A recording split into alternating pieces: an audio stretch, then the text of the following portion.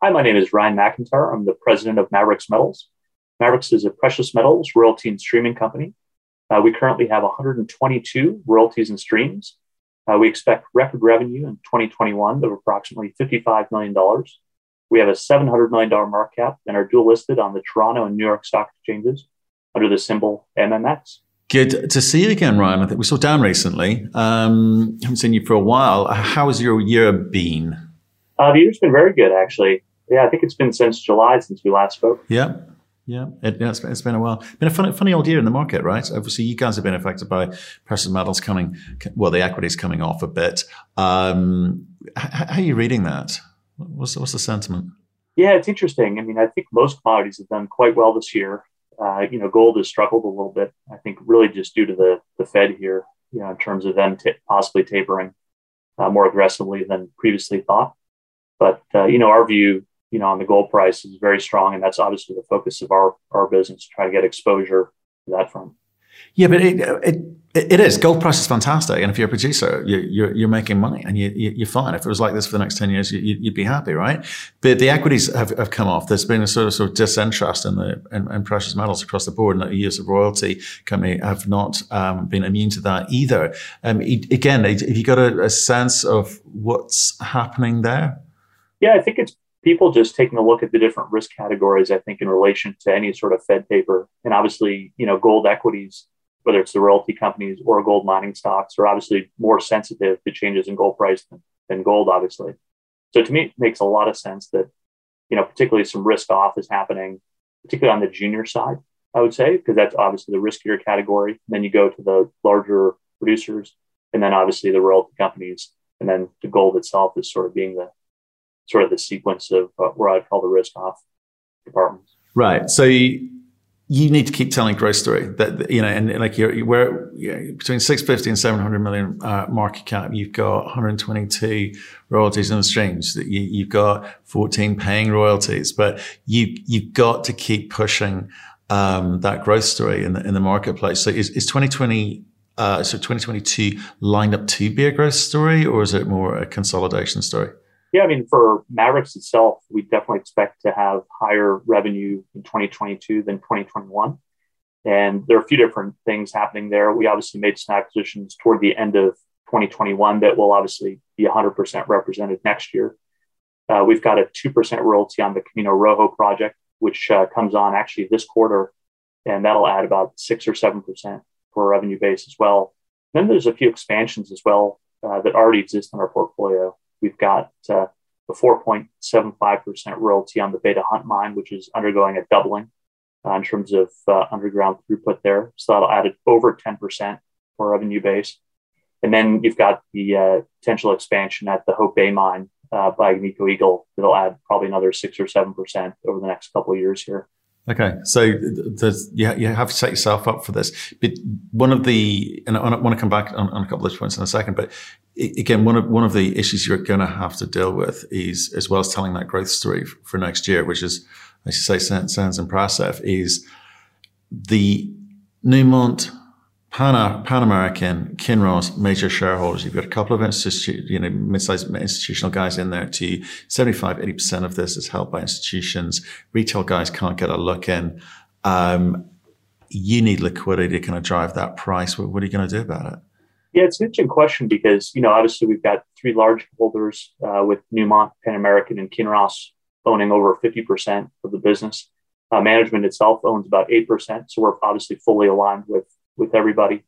And I think you're absolutely right. I think the biggest question or knock that we have against Maverix is liquidity. We trade about $1.5 million a day between the Toronto and New York Stock Exchange listings. That has improved dramatically over the last several years, but it is still below the threshold, I would say, of a lot of people, just given that float is pretty limited.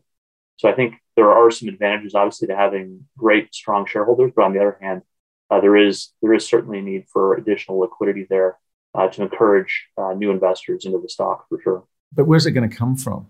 Because you guys are throwing off cash. You're going to have a better year next year than this year in terms of cash generation, revenues. In fact, maybe talk about your third quarter results in a second. you've got three big shareholders who don't need the cash right now, it seems. So there's no kind of chance of more shares coming into the market, and whether you look at it positively or negatively as an overhang is down to you. But you need to give the retail guys access to more shares. Is there something you can do? Is it something you can control, or is it just that we need to just accept that's the makeup of your company? Yeah, I mean, I would just think that, we're obviously cognizant that that's one of the issues prohibiting new investors from coming into the stock. That being said, we're not going to just do an equity issue, and certainly not at these prices. That is for sure. But hopefully over time, a couple of things will happen. We've averaged about 3 or 4 deals a year since Maverix has been in existence. And so we hope for that to continue. And, with that, there might be a situation, if it's large enough, where we do an equity deal. But that'll be a great scenario for existing Maverix shareholders, and obviously allows some new shareholders to possibly come onto the register as well. So I think we've got a few options, but it will take a little time for sure. It'll take a lot of time, but you've also got massive credit facilities in place. So, it needs to be a pretty big deal, and that's rarefied air, and the competition's a little bit stronger up there, I suspect. So do you think that's something that you've got a line of sight to now, or is it a case of as and when? Yeah, I mean, we're certainly well funded in terms of available capital now. I mean, we have over 160 million available to us. We're net cash positive, obviously, and we continue to generate significant cash every quarter. But on the other hand, we are looking at some pretty large things. And so we'll see how things progress over the next year or so. But we look at everything from large to small, and you never really know when the sequence of new transactions is going to come our way. But we certainly want to be prepared, and there could be an opportunity at some point for some type of equity issue in the future. Right. Okay. So no line of sight yet, but it could happen. And which then asked me the question about, what's the ambition here? Because if I look at the Newmont, Pan American, Kinross, what's their expectation of you? Because this is a big deal for them, because, worst case scenario for them is you go and sell to another big royalty company, right? So that there's some upside there, and it's a relatively easy, quick, simple thing to do, presumably. Or do they want you to go out and make big acquisitions and maybe get some liquidity in this? And because it's in their interest to drive the share price up as well, isn't it? Yeah, no, exactly. I think for all the deals we've done with the large corporates, so that includes, Pan American, Gold Fields, Kinross, and Newmont. I think all 4 of them, I think the primary objective was to sort of daylight value. So they had these, latent royalties in their portfolio already that weren't getting recognized in the market. So that was step one. But the second part was probably even more so a selling point, because they could have sold those royalties to any other royalty company.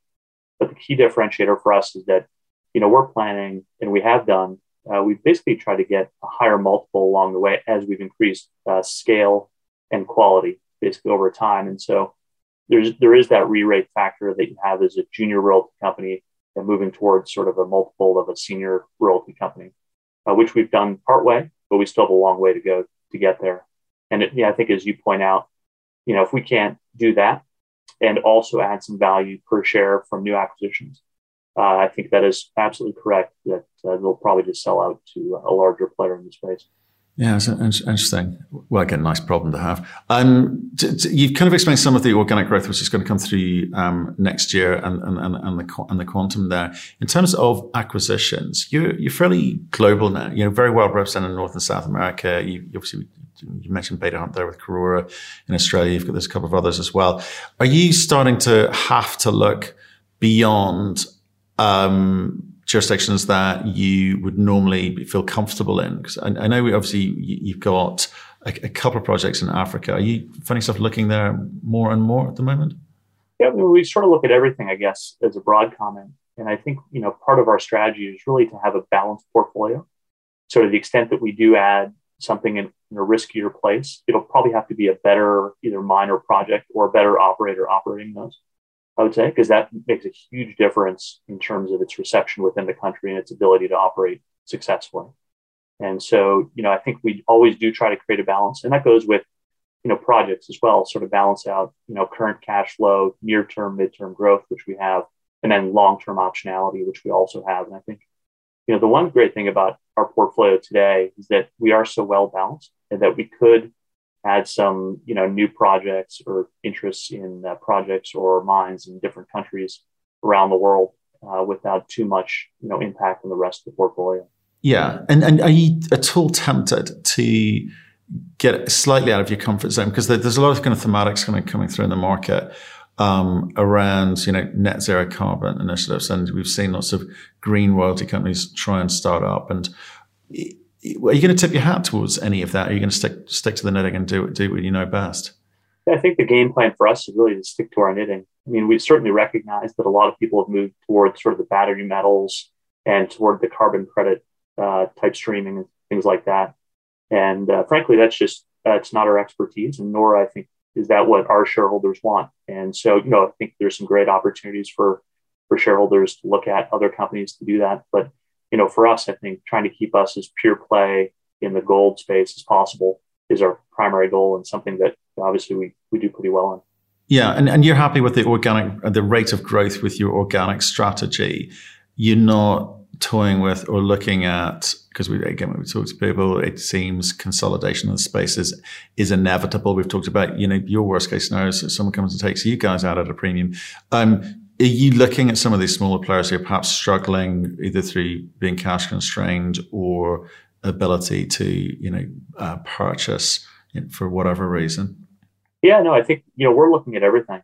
And so, a lot of people come to us with new ideas about various things, and we come up obviously with our own ideas as well. And, for us, it's always a balance of risk return. I think everything that we do is, does this fit our strategy? And yes, no. And then what's the risk return here on the opportunity? And, for us, we would absolutely look at various corporate opportunities as well, in addition to, kind of one-off royalties or royalty portfolios. So we'll look at anything. Right. Okay. And what about, again, so I look at your share price has been fairly erratic this year in a reflection of what's going on in the market for sure. But if you were saying to investors outside of your industry and market guys, the institutional guys, if you're saying to people, this is how you should value us, this is how you should value a royalty company, what would you have people look at which differentiates you from the other royalty companies that come on and tell their story? Yeah, and I think the one thing that differentiates us obviously is the ownership of the company. So that's obviously a huge part of it, as we talked about, sort of three large corporates and management that take up over 60% of the ownership. And so I think you've got a great group of people with a wide network to look at a variety of different things. But, the beautiful thing right now is our portfolio is really well balanced between, existing cash flow, near-term growth, and long-term optionality. And it's so diversified that no one asset makes up 10% of the value of the company. And so, given that, everything that's going on in the world, I think it is important to have a well-diversified portfolio.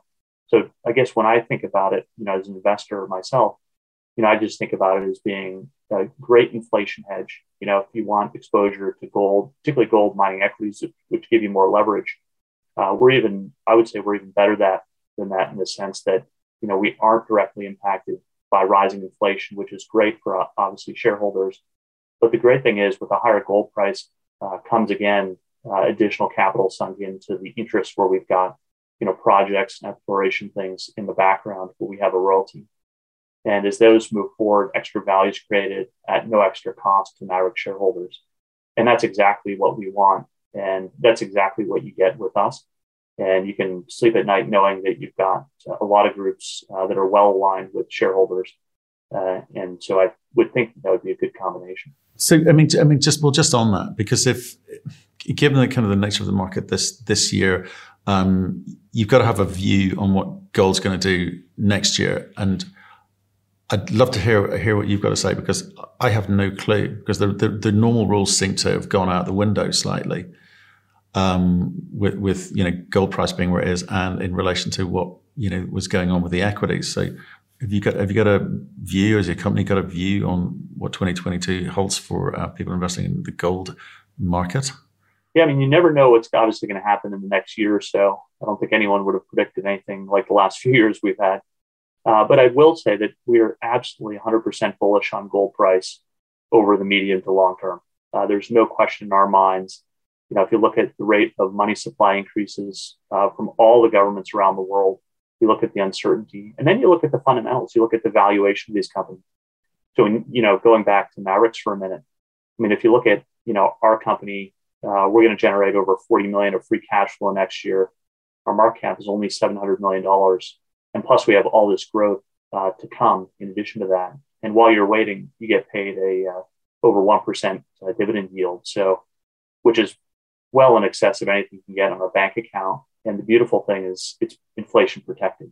And so I think you've got a lot of those right elements together, particularly in today's environment where I would say it's pretty frothy in most asset classes, except for gold equities. It's interesting you say that, because when companies come on and talk about the dividend game, you've got to get the balance between the equity growth and the dividend game, because banging out 1% is better than nothing. But there will be industries like say coal, they'll be banging out dividends, but high single digit, in some cases low double digit type stuff. So your game's got to be more about showing the growth component and what you do with your cash that you're generating to continue to be able to prove up your ambition, as it were. So what will you be doing with this cash? Because if you're dishing out 1% dividends, it's clearly not giving all of it back to shareholders. You want to do something with it. You've got something in mind. So what is it? Yeah, and I think the last couple of deals that we've done since we last spoke in July are a good illustration of what we will be doing with it. One of the things we have focused on in the past year or so is to focus on areas where we've got a natural advantage over other competitors in the royalty space. And so we've done about $150 million worth of deals. So we've done a deal with Newmont, acquiring another royalty portfolio from them, a second portfolio of royalties from Pan American. And then in the past quarter or so, we've done a deal with Auramet. And then we've also done a deal with Polymetal. And the last two are probably the most interesting in the fact that those deals are adding immediate cash flow to Maverix. So if you look at the deal returns on both of those transactions, where we deployed just over $70 million, those generate 10% annual returns at today's spot prices. And so, doing a deal just to do a deal is not a great business model, but doing a deal in excess of your cost of capital is always a great thing to do when you balance off the risk as well. And I think you can look for more of that for Maverix going forward. So I wouldn't imagine too much change there. I mean, did it surprise you being able to do deals like that in this market? Because producers are making money. Well, most of them are. And it seems. Why are they coming to you for money? Yeah, I think it goes back to the, where you have a natural advantage. So I can speak with all those 4 transactions. We had pre-existing relationships with each one of those counterparties. We've done deals with all of them before. And, especially on the case with, Auramet, we've actually purchased royalties from them before. And we've actually tried to team up on a few things as well in the past. We haven't gotten anything across the line successfully in conjunction with them, but we've really formalized that relationship with the transaction that we've done recently, where we basically gave them $50 million up front, and we'll be getting 5,000 GEOs a year. We'll be paying an ongoing cost of 16% of the spot gold price, but it's illustrative of the types of things that we're doing, is that we're working with people to make everyone better off. And I think that's a great illustration of that. And things where 1 + 1 in terms of teamwork, you can get more than 2.